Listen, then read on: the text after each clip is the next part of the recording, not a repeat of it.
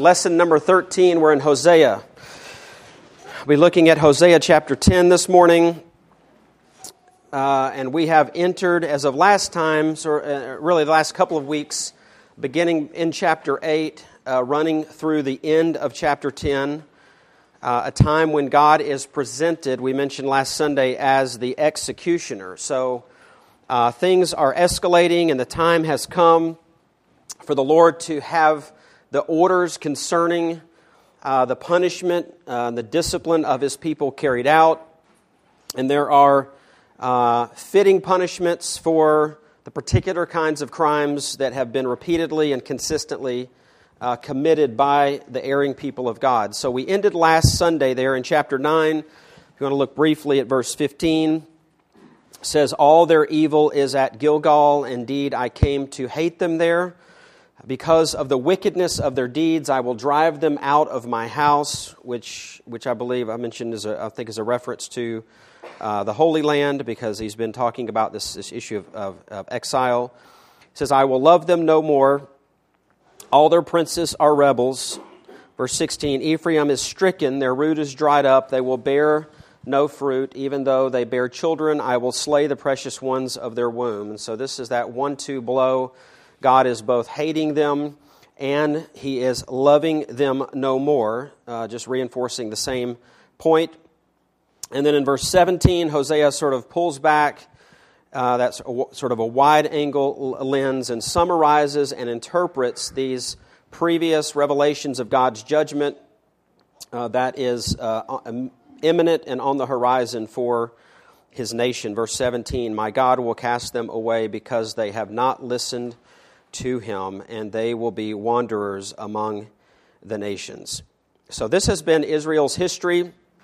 It has been a history of not listening, right? And so we know, if you were to go over to Matthew 18, some of you are familiar with this section in Matthew 18 on church discipline, where it says that if your brother offends you, you go to him in private, and it's only if what that you go to the next step in that process. If they do not listen, right? And so we know that when we read that, we're not saying that a person literally doesn't, they don't want to have a conversation, right? Because a lot of times we have conversations with people about what they need to be doing, but then they don't act on it, right? So they say that they're listening, but we know that they're really not, because they don't change anything. So God's people, Israel, certainly heard what the Lord had said, but they weren't observing what the Lord had said, right? So they knew these things, but they did not have, as we saw back in chapter 4 at the very beginning, this sort of summary of indictments. They did not know the Lord in the sense that they did not have an experiential knowledge of Him. They were not taking what they knew of Him and appropriating that into their actual lives and conduct. So this has been their history, a history of not listening, of not obeying. And for that, they were consigned, verse 17 says, to be wanderers. So this is very serious. In fact, there are things that are very difficult for us to embrace. This language of God hating them and not loving them anymore, it just sort of rubs us the wrong way, because we have statements about God loving them, right? And so this will all work itself out. There is hope coming. We're going to see that, a round of that next week. But as we sort of ended last Sunday, we just made the statement that we need strong medicine about how our sins offend a holy God. So in other words, we're meant to get to these places in the Scriptures where we are uncomfortable, right? Where the Lord says things and the Lord threatens things and the Lord follows through on things that sort of stop us in our tracks. And we don't need to just fly by that and say, well, let's get to the good news, right? We're meant to linger sometimes with the bad news because there's things for us to learn, right? There's things for us to understand about God and His character and how He sees us and how He sees the world and what's going on, and how He's going to deal with those things. So we need to linger a little longer on this theme of judgment. That's basically what we're doing today, as we pick it up in Hosea 10, it's like if we would have just gone from last week, and if we had had another 45 minutes or an hour last week, we would have been even more, maybe even discouraged at the end, because this is in some ways just more of the same. Okay, so this is just God. He's portrayed himself as a judge. He's portrayed himself as a prosecutor, an attorney, bringing charges and indictments. He's been the one who examines professed repentance, so he's the parole board, and then now he is this executioner that's actually handing down the judgments that are coming. And so that's sort of the framework of where we're at. We will take a little bit of a turn, as I mentioned, when we get to chapter 11 and even in chapter 14 later, but we are trying to keep this pace if we can, so we'll wrap things up here. Lord willing, I think it's April 8th, so 6 more weeks we should be done with this particular study. But let's just begin by reading Hosea 10. Israel is a luxuriant vine. He produces fruit for himself. The more his fruit, the more altars he made. The richer his land, the better he made the sacred pillars. Their heart is faithless. Now they must bear their guilt. The Lord will break down their altars and destroy their sacred pillars. Surely now they will say, we have no king, for we do not revere the Lord. As for the king, what can he do for us? They speak mere words with worthless oaths. They make covenants, and judgment sprouts like poisonous weeds in the furrows of the field. The inhabitants of Samaria will fear for the calf of Beth-aven. Indeed, its people will mourn for it, and its idolatrous priests will cry out over it, over its glory, since it has departed from it. The thing itself, verse 6, will be carried to Assyria as tribute to King Jareb. Ephraim will be seized with shame, and Israel will be ashamed of its own counsel. Samaria will be cut off with her king like a stick on the surface of the water. Also the high places of Aven, the sin of Israel, will be destroyed. Thorn and thistle will grow on their altars. Then they will say to the mountains, cover us, and to the hills, fall on us. From the days of Gibeah you have sinned, O Israel. There they stand. Will not the battle against the sons of iniquity overtake them in Gibeah? When it is my desire, I will chastise them, and the peoples will be gathered against them when they are bound for their double guilt. Ephraim is a trained heifer that loves to thresh, but I will come over her fair neck with a yoke. I will harness Ephraim. Judah will plow. Jacob will harrow for himself. Sow with a view to righteousness. Reap in accordance with kindness. Break up your fallow ground, for it is time to seek the Lord until he comes to rain righteousness on you. You have plowed wickedness, you have reaped injustice, you have eaten the fruit of lies, because you have trusted in your way, in your numerous warriors. Therefore a tumult will arise among your people, and all your fortresses will be destroyed. As Shalman destroyed Beth Arbel on the day of battle, when mothers were dashed in pieces with their children, thus it will be done to you at Bethel because of your great wickedness. At dawn, the king of Israel will be completely cut off. Now, we'll work through this one at a time, and then we'll make some application at the end. So he says there in verse 1, Israel is a luxuriant vine. And so in this he compares Israel to a vine, which is a prevalent image in the Old Testament. Let me just give you a few examples of this. One is in Psalm 80. Verse 8 says, you removed a vine from Egypt. So this is describing the Lord's people in bondage there. You drove out the nations and planted it. You cleared the ground before it, and it took deep root and filled the land. The mountains were covered with its shadow, and the cedars of God with its boughs. It was sending out its branches to the sea, and its shoots to the river. Why have you broken down its hedges, so that all who pass that way pick its fruit? A boar from the forest eats it away, and whatever moves in the field feeds on it. O God of hosts, turn again now, we beseech you. Look down from heaven and see, and take care of this vine. Again, this is speaking of a time when Israel had fallen from that position of blessing. Isaiah chapter 5, verse 1, let me sing now for my well-beloved, a song of my beloved concerning his vineyard. My well-beloved had a vineyard on a fertile hill. He dug it all around, removed its stones, and planted it with the choicest vine. And he built a tower in the middle of it, and also hewed out a wine vat in it, and then he expected it to produce good grapes. But he says this, but it produced only worthless ones. Jeremiah chapter 2, verse 21, yet I planted you a choice vine, a completely faithful seed. How then have you turned yourself before me into the degenerate shoots of a foreign vine? So this is the picture that we need to sort of keep in our minds. Again, we talked about other places in Hosea, and this is true throughout the prophets using this agrarian-type language, because this is what the people would have been familiar with.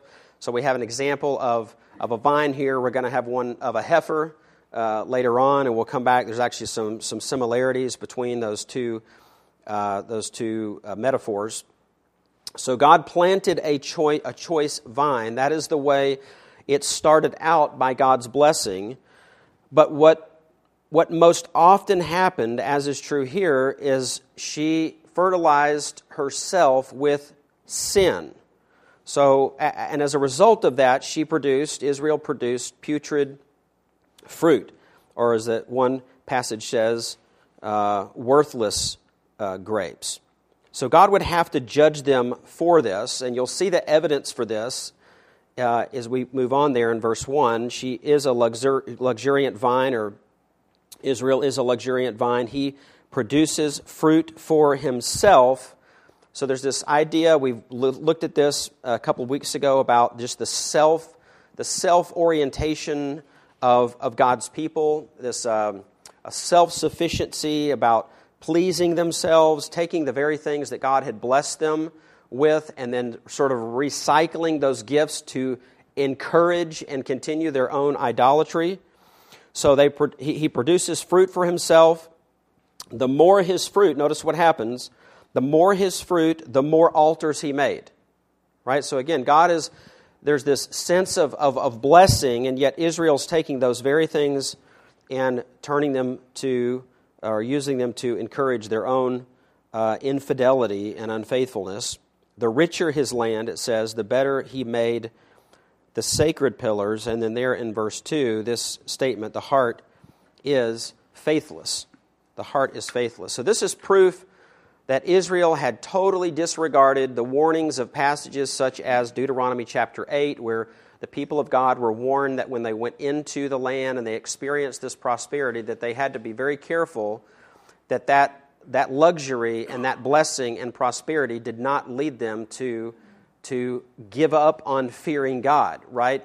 To be warned that when they got there, they would think somehow, rather than God doing this for them, that they would begin to think that they had done this themselves, right? And begin to give themselves the credit for it. And this is just the proof that they did not heed those earlier warnings.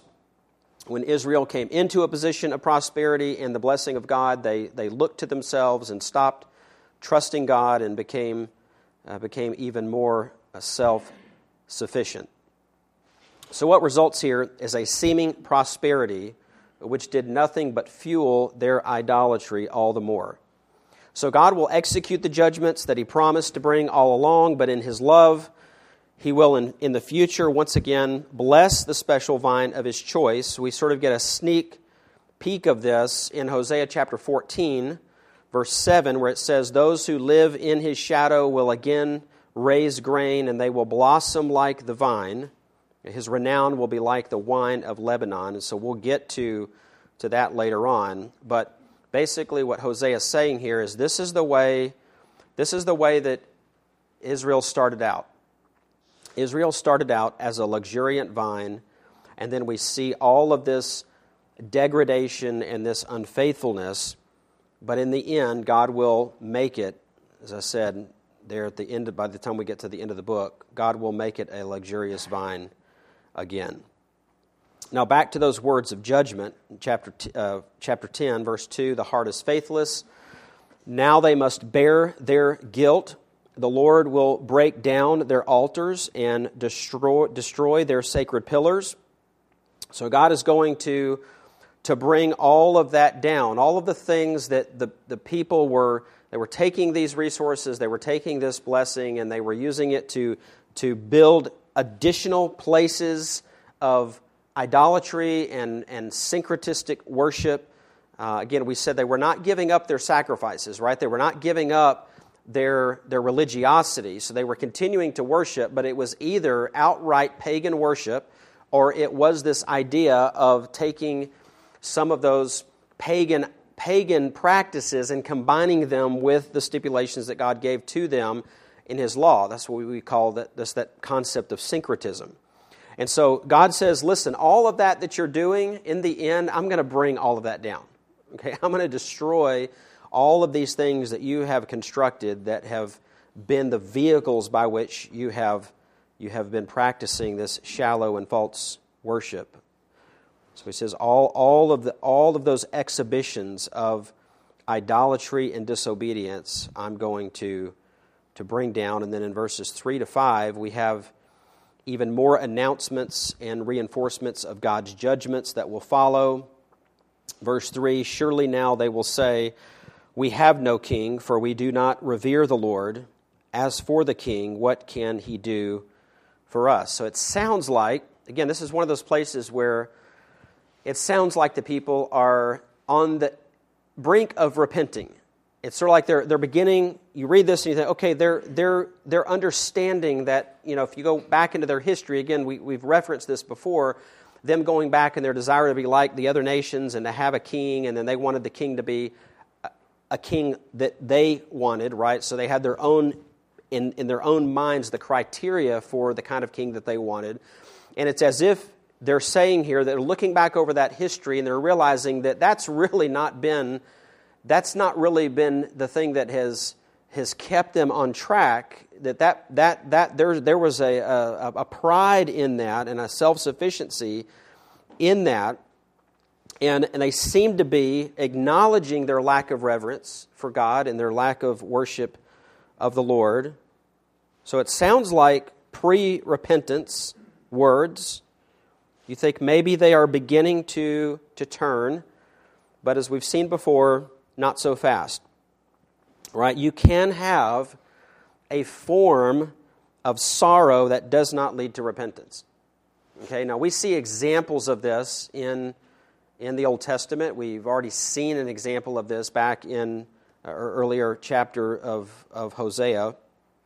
But we could go to a New Testament passage which gives us, it's even more plain to us, even more explicit, and that would be Paul's letter to 2 Corinthians, or to the Corinthians, there in the 2 Corinthians 7, where Paul's describing after having he's gotten onto, if you will, gotten onto the church about their lack of loyalty, their lack of love for him, the ease at which they gave up on the Apostle Paul and allowed other false teachers to come in and to undermine that relationship that they had with Paul, who had invested so much in them. But we get to 2 Corinthians, and there's demonstrations in the Corinthian church that they have actually repented of that, right? That they actually have recognized that that was not right. Paul's getting report of this, and then he brings in a lot of these ideas of regret and sorrow and repentance and those types of things in 2 Corinthians 7, verse 8. He says, "For though I caused you sorrow by my letter, I do not regret it, though I did regret it, for I see that the letter caused you sorrow, though only for a while. I now rejoice, not that you were made sorrowful, but that you were made sorrowful to the point of repentance." So he's just saying, I don't like the idea of making you sorrowful, but I do like the idea of you being sorrowful enough to where it's led to genuine repentance in your life. So he says, "For you were made sorrowful according to the will of God, so that you might not suffer loss in anything through us." Verse 10, "For the sorrow that is according to the will of God produces a repentance without regret, leading to salvation, but the sorrow of the world produces death." So Paul says there is a sorrow in the Christian life that is, as he says, according to the will of God, which is a sorrow that produces repentance without regret. And what that I think he's getting at there is he's saying that people that are truly repentant do not regret the decision to repent. They do not regret giving up their sin, right? People that say that they're repentant and then they're looking back at their sin and kind of wishing they didn't have to give that up, that is worldly sorrow. Okay, so it's like they're torn between actually doing what is right, following the Lord, turning from their sin, and then they're looking at their sin over here and going, man, I wish I didn't have to. I wish I didn't have to give that up. Right? If you have a repentance without regret, you turn your back on sin and you turn to the Lord, and you don't second guess that. Right? I mean, you don't long for that. Right? You don't look back at that and wish you could still have it. You're grateful to be out of that. Right? You're grateful to have been able to shed that, right, and to be right and restored with the Lord. So this was Israel.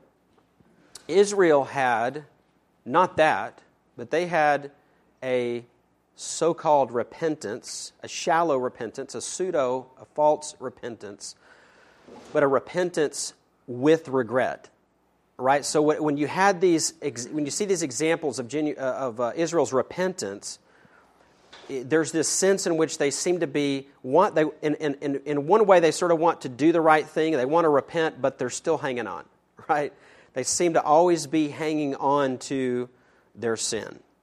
And so they did not have what we refer to as genuine repentance, or repentance according to the will of God, or a repentance that leads to salvation, or a repentance that leads to life. Right? They had a worldly sorrow, and Paul says there that this is the kind of thing that produces death, not life.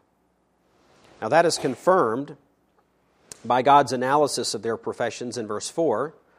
They speak mere words, right? So they say, oh, we haven't revered the Lord. And if we just stop there, we're like, here it is, right? This is the turning point. But then we have these times where we think that, but then the thing that immediately follows that is an analysis of God to say, that's not real. It's not real. So God says here, they speak mere words. With worthless oaths they make covenants, and judgment sprouts like poisonous weeds in the furrows of the field. It's just saying, these people say that they're repentant, but they make empty promises, right? They say, we're going to leave our sin, we're going to be faithful to God, but their commitment to be faithful is just an empty oath, right? All these promises and then no follow-through. And God sees right through that, right through their phony words. And so judgment will fall, and God will use the instrument of Assyria to chasten his people. And once the northern kingdom collapses, notice what follows. Verse 5.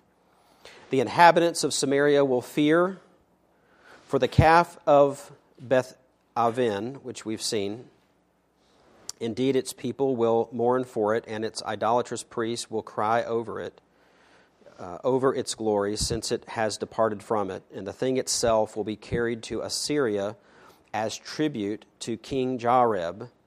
Ephraim will be seized with shame, and Israel will be ashamed of its own counsel. So the calf, this is the calf idol of Samaria. Okay, we've talked about this before, but this calf idol of Samaria will be carted off, and you'll remember this was the centerpiece of Israel's idolatry. And we saw this word picture earlier back in chapter 4, verse 15, says, though you, Israel, play the harlot, do not let Judah become guilty. Also, do not go to Gilgal or up to Beth Aven and take the oath, as the Lord lives. And what we learned there was that Beth Aven, as best as we can tell, Beth Aven is really the location Bethel, but it's been renamed. Right, so there's this sort of play on words, if you will, or this saying that this Bethel, which means house of God, has become Beth Aven, which is translated as house of iniquity. or house of wickedness. So it's like you've taken this place of acceptable worship and you've turned it into a place in which you've committed your pagan worship and idolatry. It also pops up in chapter 5, verse 8, and again in chapter 8, verse 5. In chapter 8, verse 5, it says, "He has rejected your calf, O Samaria, saying, my anger burns against them. How long will they be incapable of innocence? For from Israel is even this, a craftsman made it, so it is not God. Surely the calf of Samaria will be broken to pieces." So this had gone from a place where, if you go back into the time of the patriarchs, this was a location in Israel's history where the patriarchs and other true worshipers of Yahweh had sacrificed to the Lord. It had gone from that to a place of idol worship and syncretistic worship that was an abomination to the Lord. Now, this departure of the calf idol would become part of the tribute to the great king of Assyria, and this would elicit all kinds of feelings of dread and grief and shame on the part of the people, even mentions here even the priests. But the question is, over what? There's grief, they're upset, there is shame, all that stuff is going on. But the question is, why are they feeling those things? Where is that coming from? Is it over their sin that they sense grief? Are they upset about their sin? Are they upset about the fact that they have been as unfaithful as they have been? And what the text tells us here is it's not their sin that they were broken and grieved over. It was the fact that their calf was taken away. Right? I mean, that's what he's saying, is that this idol, this calf idol, is going to be carted off and given as tribute to the king of Assyria, and the people are going to be upset, not because of what they did against the Lord. They're going to be upset because their idol was taken away.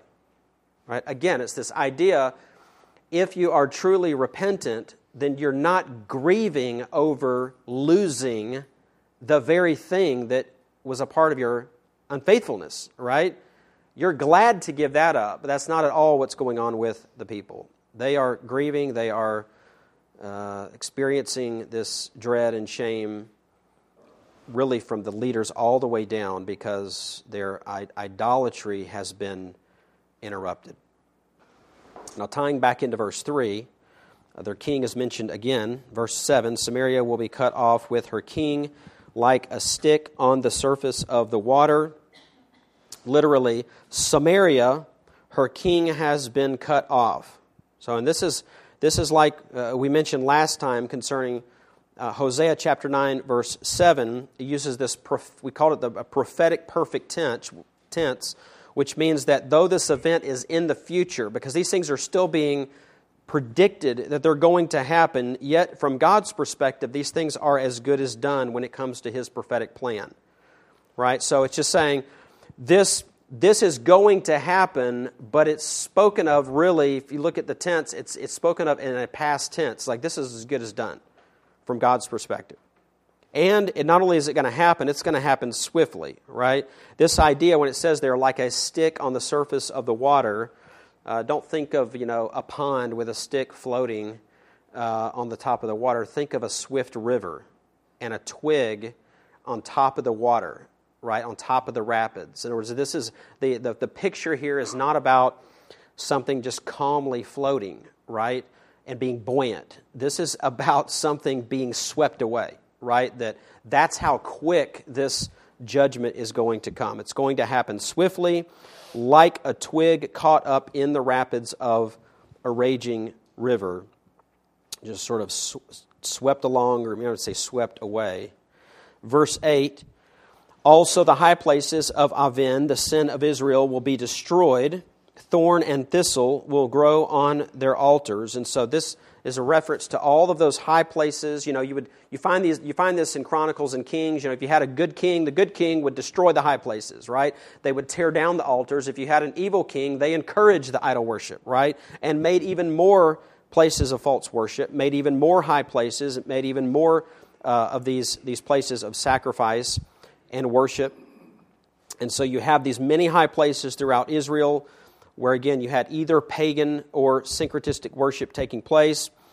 And it says this, "Then they will say to the mountains, 'Cover us,' and to the hills, 'Fall on us.'" A very, very different cry from those words of false repentance found in verse 3. Now, interestingly, these words are similar to what we find in a couple of New Testament passages. You could jot these down. One of them is Luke 23. This is actually during the time of when Jesus has been tried. He has been beaten and abused. And then it says there in Luke 23:26, when they had led him away, they seized a man, this is Simon of Cyrene, coming in from the country, and placed on him the cross to carry behind Jesus. And following him was a large crowd of the people and of women who were mourning and lamenting him. Again, this not necessarily women that were faithful disciples of Christ, but this would have been potentially sort of a formal mourners, right? So it doesn't mean that they were actually mourning over the fact that they loved Jesus, right, and what was happening to him. These would have been like professional mourners. And so there's these women, they were mourning and lamenting, and Jesus, turning to them, said, verse 28, "Daughters of Jerusalem, stop weeping for me, but weep for yourselves and your children. For behold, the days are coming when they will say, 'Blessed are the barren, and the wombs that never bore, and the breasts that never nursed.' Then they will begin to say to the mountains, 'Fall on us,' and to the hills, 'Cover us.'" So again, there's a direct tie back to this passage in Hosea in Luke 23, and then we also have this in Revelation chapter 6, which is in conjunction with the sixth seal of judgment that was terrorizing the whole earth at that time. Revelation 6:16, "And they said to the mountains and to the rocks, 'Fall on us and hide us from the presence of him who sits on the throne and from the wrath of the Lamb. For the great day of their wrath has come, and who is able to stand?'" Okay? So that is the kind of judgment that is coming. And in these references here, because of the day of the Lord, the wrath of God is coming down, and these people are crying out in desperation for the mountains and hills to collapse in on us. Then in verse 9, we have another reference to Gibeah. It says, "From the days of Gibeah you have sinned, O Israel. There they stand. Will not the battle against the sons of iniquity overtake them in Gibeah?" So he's saying it starts in Gibeah, and we looked at this last week at the significance of the treachery that took place there as detailed in Judges chapters 19 and 20. So he's just saying it began back then, and whatever happened back then, the same was true in Hosea's day. So that same murderous, that same treacherous activity that took place in the early years of the life of Israel, he's just saying that took place then, and that has continued. And in fact, O Israel, he says here in verse 9, there they stand. It's like they're saying, and there they are. And just like they were back then, here they are, there they stand, and nothing has really changed. Nothing has changed. Whatever has happened, the same is true. It has continued throughout their history, and right there will they fall according to God's perfect schedule and God's chosen method. Verse 10, "When it is my desire, I will chasten them, and the peoples will be gathered against them when they are bound for their double guilt." So God chooses the timing when it is my desire, right? God chooses the timing of these things. God chooses the instrument of these things. You go over to Isaiah chapter 10, where God is speaking about this coming judgment and the fact that God is in His own wisdom. He is laying all of this out. He says there in Isaiah 10:1, "Woe to those who enact evil statutes and to those who constantly record unjust decisions, so as to deprive the needy of justice and rob the poor of my people of their rights, so that widows may be their spoil and that they may plunder the orphans. Now what will you do in the day of punishment and in the devastation which will come from afar? To whom will you flee for help, and where will you leave your wealth? Nothing remains but to crouch among the captives or fall among the slain. In spite of all this, his anger does not turn away, and his hand is still stretched out." So he's just saying, when I decide, God says, when I decide to do this, there's nothing you can do. There is nowhere you can turn. There is nothing that you can depend on to bail you out of this. There is nowhere to flee for help. Your money is not going to deliver you when that comes. Your resources, your relationships, nothing is going to be an adequate shelter against God's righteous anger. And then he speaks to the instrument. So in Isaiah 10, he's addressing the people, talking about this judgment. But then he says this, because the instrument is Assyria, right? So he says there in verse 5, "Woe to Assyria, the rod of my anger and the staff in whose hands is my indignation. I send it against a godless nation and commission it against the people of my fury to capture booty and to seize plunder and trample them down like mud in the streets. Yet it does not so intend, nor does it plan so in its heart, but rather it is its purpose to destroy and to cut off many nations." So he's saying, Assyria doesn't intend to do this, right? But they're doing exactly what I intend, right, for them to be doing. So it's not necessarily their intention, but God is accomplishing his purposes. Verse 8, "For it says, are not my princes all kings?" And so it's as if Assyria is just saying, my princes are better than your kings. I mean, this is the sort of the arrogance and the boasting of the Assyrian empire at that particular time, at the height of its power. Verse 9, "Is not Calno like Carchemish, or Hamath like Arpad, or Samaria like Damascus? As my hand has reached to the kingdoms of the idols, whose graven images were greater than the house of Jerusalem and Samaria, shall I not do to Jerusalem and her images just as I have done to Samaria and her idols? So it will be that when the Lord has completed all his work on Mount Zion and on Jerusalem, he will say, I will punish the fruit of the arrogant heart of the king of Assyria and the pomp of his haughtiness. For he has said, by the power of my hand and by my wisdom I did this. For I have understanding, and I removed the boundaries of the peoples and plundered their treasures, and like a mighty man I brought down their inhabitants, and my hand reached to the riches of the peoples like a nest, and as one gathers abandoned eggs, I gathered all the earth, and there was not one that flapped its wing or opened its beak or chirped. Is the axe to boast itself over the one who chops with it? It's just like the Lord is saying, I'm going to use Assyria in this way, but Assyria thinks they're the ones that are actually doing this, right? They're claiming the credit. God doesn't like that, folks. God doesn't like it when he does something and then we brag about that we did it, right? And so he's going to use Assyria as a chastening instrument, as a rod and as a staff in his hands. But then because of the very arrogance of Assyria and claiming that they are the ones who did this, God is going to then turn around and he's going to judge them for what they've done. And so he asks this question, is the axe to boast itself over the one who chops with it? Is the saw to exalt itself over the one who wields it? That would be like a club wielding those who lift it, or like a rod lifting him who is not wood. Therefore the Lord, the God of hosts, will send a wasting disease among his stout warriors, and under his glory a fire will be kindled like a burning flame. And the light of Israel will become a fire, and his Holy One a flame, and it will burn and devour his thorns and his briars in a single day. And he will destroy the glory of his forest and of his fruitful garden, both soul and body, and it will be as when a sick man wastes away, and the rest of the trees of his forest will be so small in number that a child could write them down.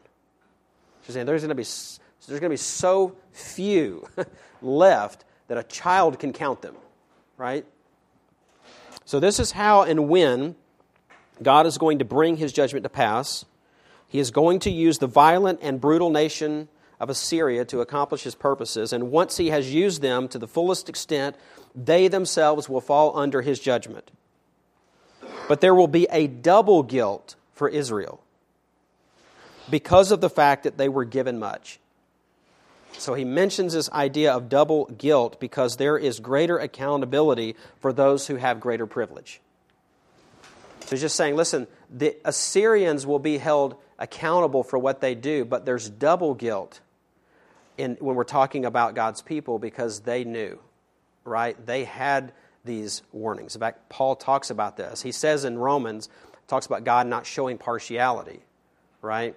But he also makes statements in there about the fact that there is a greater accountability for those who've been given the light, right? Who've been given God's revelation, who've been given, who've been allowed to know who the Lord is and how the Lord operates, and even have received these promises and warnings. There's greater accountability. Verse 11. Ephraim is a trained heifer that loves to thresh, but I will come over her fair neck with a yoke. I will harness Ephraim, Judah will plow, Jacob will harrow for himself. So he says, Ephraim was a trained heifer, a trained calf. It's like saying earlier where Israel is a luxuriant vine. So this is how, it's just another way of sort of looking back to the good old days and saying, this is the way it was. This is how she started out. But over time, she has become a stubborn cow. Hosea chapter 4, verse 16 said this, since Israel is stubborn like a stubborn heifer, can the Lord now pasture them like a lamb in a large field? So just saying, there was a time when she would go out and she just wants to serve, right? She would go out and do this with ease, but soon she became difficult and stubborn and resistant, and God would need to harness her. God would harness Ephraim. And Judah, the southern kingdom, will plow and harrow for himself, as if the Lord is saying, you're on your own, but your time is coming. Right? So I'm going to put a yoke, right? I'm going to cart the northern kingdom. They're going to be carted away into captivity. And then eventually, right, Judah, you're gonna do this, but you're gonna do it without me, right? It's that sort of it's that idea we talked about in that Romans 1 sort of, oh, you want that? Well, you can have it. Just go down that road, you know? So he's like, you're gonna do this. You're gonna plow, okay? You're gonna do this for yourself, all right? And I'm going to let you go down that road, but just know it may be another 120, 130 years, but your day of judgment is going to come too. Then we have this series of exhortations to repent. Verse 12, sow with a view to righteousness, reap in accordance with kindness. This is the term for loyalty or steadfast love. Break up your fallow ground, for it is time to seek the Lord until he comes to rain righteousness on you. So in the middle of all this, you say, it's time, folks, it is time. Today is the day of salvation. Right? It is time to repent. In fact, it's overdue. Okay, this is overdue. And yet, sadly, we've come to see that even though Israel's been given these opportunities along the way to repent, they don't do it. They do the opposite. Verse 13, you have plowed wickedness, you have reaped injustice, you have eaten the fruit of lies, because you have trusted in your way, in your numerous warriors. I mean, this is, again, one of those just summary statements. Why is all of this happening? Because you have trusted in yourself. Right? Again, it goes all the way back to that self-sufficiency, self-reliance, self-wisdom, all of that stuff. Right? That is the problem. You have not trusted in God. You have trusted in your own way, and you have trusted in your own strength, in your numerous warriors. So you think you can protect yourselves. You think that in trusting your own resources and then trusting in these alliances that you've made with other peoples and other nations in order to come and rescue you, that's actually backfired on you, right? And we discussed this, how at times the northern kingdom actually looked to Assyria for help, right? Well, guess who's coming to basically annihilate them, right? Assyria, right? So all of that bargaining and all of that, hey, let's strike a deal. That's been now come back to bite them. It's actually a part of their downfall, and so all of that's going to fail. Verse 14, therefore a tumult will arise among your people, and all your fortresses will be destroyed, as Shalman destroyed Beth Arbel on the day of battle, when mothers were dashed in pieces with their children. So this idea of tumult, it's used over in, I think it's in Amos, I think it's used in Nahum to describe, this is used in the context of the noise and the confusion and chaos of war, of battle. So it's basically a way of just saying, war is coming. War is coming, and the walls and the outer defenses are going to be breached, because that's what would happen, right? When countries or nations would invade, they would immediately knock out those defenses, right? So that's going to happen. Utter carnage is going to ensue. And then he says this, like when Shalman destroyed Beth Arbel, which is likely a reference to Shalmaneser the fifth. This is the king of Assyria from 727 to 722 BC. There's a line of these guys, so we don't know exactly what the reference is to, and we don't know exactly what this location is all about. So we don't know exactly the event. All we know is that if Hosea is bringing this up to the people and using it as a reference point to say, this is going to happen just like it happened when so-and-so did so-and-so at so-and-so. Now, if he's going to say that, your assumption is they know what he's talking about, right? Or else what's the point, right? I mean, why would you bring up something like that? So I'm just saying, we don't necessarily know all the details behind this, but you would assume they would know that, and the way I would describe it is this. If I said to you, you know what? It's going to be like when Osama bin Laden did that on 9/11. Right? And so you hear a name, and you hear a time, and you hear an event, and everybody in here knows what that's about, right? And that tells you what? It tells you about the severity of what's coming, right? This isn't a game. The Lord is going to do this. And if I threw that name out there with that date and that event, you would go, whoa. Okay, so this is not light. This is heavy, right? We need to be taking this seriously. I'm saying that's the whole point of him bringing this up. Whatever he's referencing here, it's as if he's saying, it's like that. You remember that guy and you remember what he did, right? That's what's coming. Verse 15, thus it will be done to you at Bethel because of your great wickedness. The phrase there is literally the evil of your evil. Okay? Because of the evil of your evil, because of the wickedness of your wickedness, at dawn the king of Israel will be completely cut off. Now, what king is he talking about? Well, he's talking, I think, about the last king of the northern kingdom, King Hosea. This is over in 2 Kings chapter 17. It says there, in the 12th year of Ahaz, king of Judah, Hosea, the son of Elah, became king over Israel in Samaria and reigned 9 years. He did evil in the sight of the Lord, only not as the kings of Israel who were before him. Shalmaneser, king of Assyria, came up against him, and Hosea became his servant and paid him tribute. But the king of Assyria found conspiracy in Hosea, who had sent messengers to So, king of Egypt, and had offered no tribute to the king of Assyria, as he had done year by year. So the king of Assyria shut him up and bound him in prison. Then the king of Assyria invaded the whole land and went up to Samaria and besieged it 3 years. And in the 9th year of Hosea, the king of Assyria captured Samaria and carried Israel away into exile and settled them in Halah and Habor on the river of Gozan and in the cities of the Medes. So there you have it. That was the end of their kingship.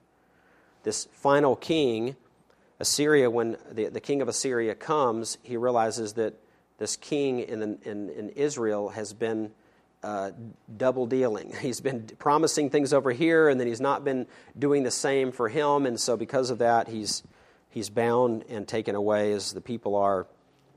And so we get to the end of this long section of bad news for Israel.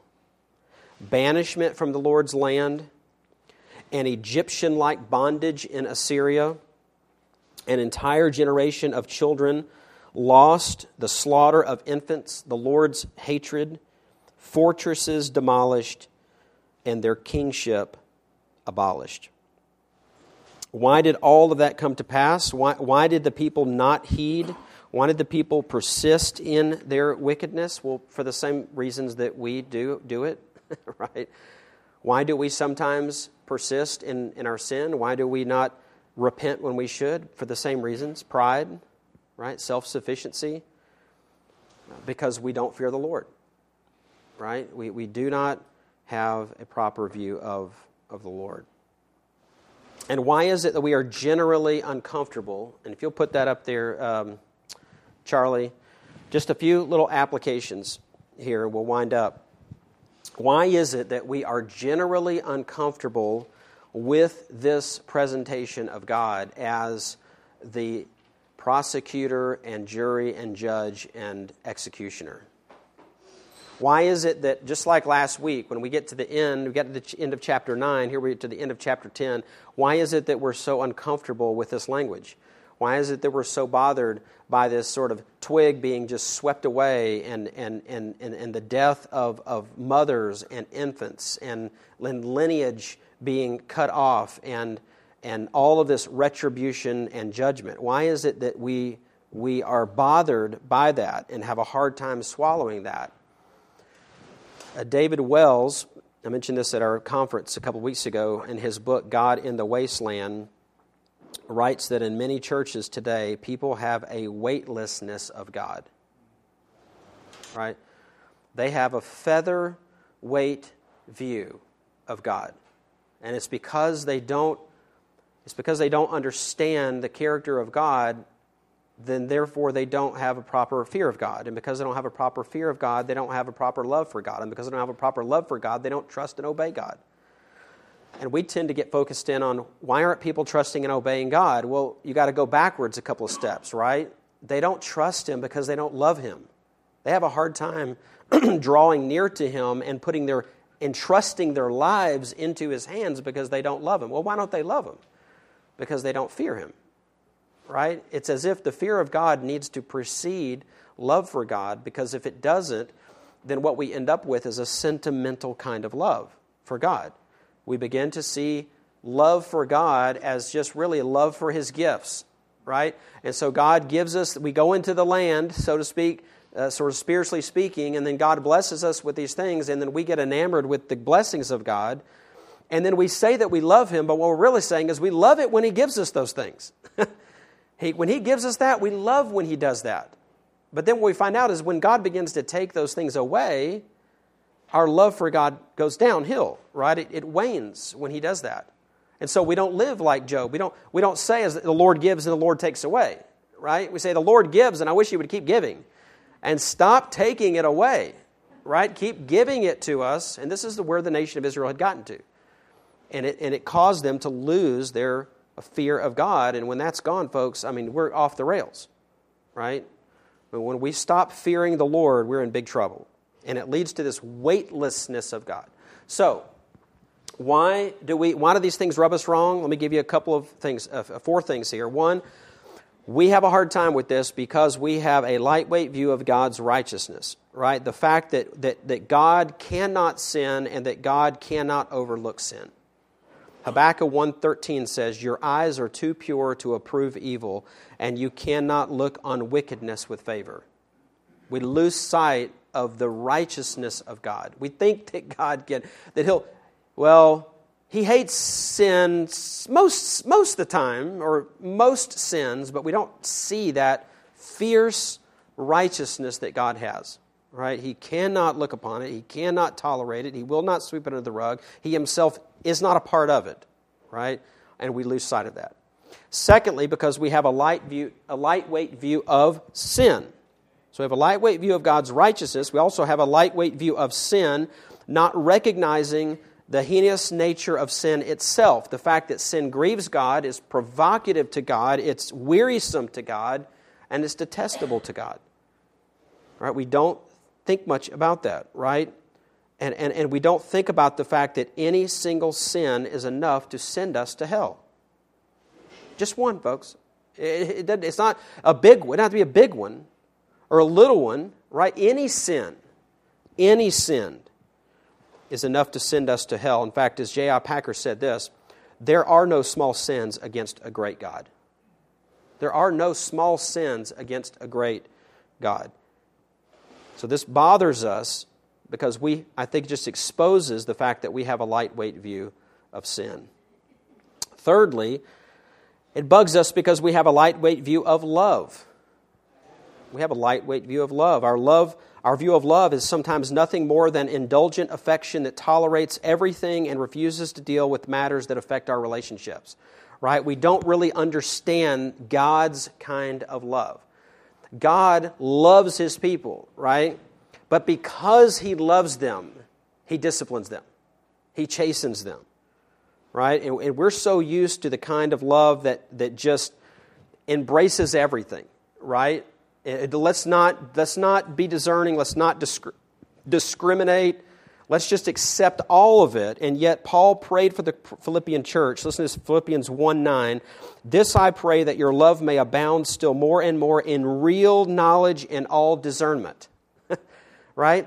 Knowledge and discernment. You cannot separate knowledge and discernment and love. Right? And what we have embraced many times is a love without knowledge and a love without discernment. Right? Just bring the walls down, forget about what we know, and let's just love everybody. Right? Well, that's what got the Corinthian church into trouble. Remember that? They thought they were loving, but what they were doing was they were tolerating sin. Right?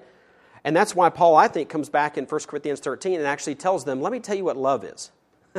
Because he understood they had an unbiblical view of what love is. And so he actually does an extended description there of what the love of God is all about.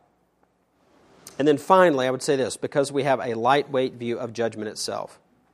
We chafe against it. We recoil at the thought of accountability to God. The masses sit smug in their self-assured cynicism, but one day they will tremble in terror as they wait on our omniscient God to render His verdict and sentencing. But Christians ought not to contest this truth of divine judgment and retribution. They ought to be calling upon others to rejoice in it. Psalm 96 says this, verse 9, worship the Lord in holy attire, tremble before Him, all the earth. Say among the nations, so this is like encouraging us in our worship. Say among the nations, the Lord reigns. Indeed, the world is firmly established. It will not be moved. He will judge the people with equity. Let the heavens be glad and let the earth rejoice. Let the sea roar and all it contains. Let the field exult and all that is in it. Then all the trees of the forest will sing for joy before the Lord, for He is coming to judge the earth. And He will judge the world in righteousness and the peoples in His faithfulness, right? We need to be like rejoicing in God's judgment rather than having this sort of aversion to it, right? We ought to rejoice. Now, of course, only those who have confidence in Christ's work can do that, right? I mean, that would dare to sing about such a thing is God's judgment because we stand forgiven. But forgiveness is not meant to cancel out an appropriate fear of God. It is meant to reinforce it. That's why the psalmist says this, Psalm 130, verse 4, bless, but there is forgiveness with you that you may be feared. See, we think forgiveness says, don't be afraid of God anymore because you're forgiven. But there it says, no, the forgiveness of God is meant to lead you to fear Him. It doesn't cancel that out. So we have to keep these things in mind. Or as Paul says in Romans 11:22, behold then the kindness and severity of God. It doesn't say, behold then the kindness or severity. Right? It's not kindness or severity. It's, behold this, the kindness and severity of God, the goodness and harshness of God. Only then will we be free from the bad kind of fear that enslaves the fearer. And only then will we be truly free to love Christ and to trust and to obey Him. All right, so we need a good dose of that, folks. I mean, a good dose of an understanding, a biblical view of judgment, sin, righteousness, and the love of God, right? And the reason I think why we are bothered and disturbed by some of what the prophets have to say is because we just don't understand that like we should. So we need it. It's taken us a while to sort of work through those chapters on those themes of judgment and sin, but it's needful for us and will help us to be more, I think, balanced in our view of the Christian life. So we'll come back next time. We'll look at the next chapter, and we'll keep plugging along. And again, Lord willing, about 5 or 6 more Sundays, we'll wrap this up. Okay, thank you for your time.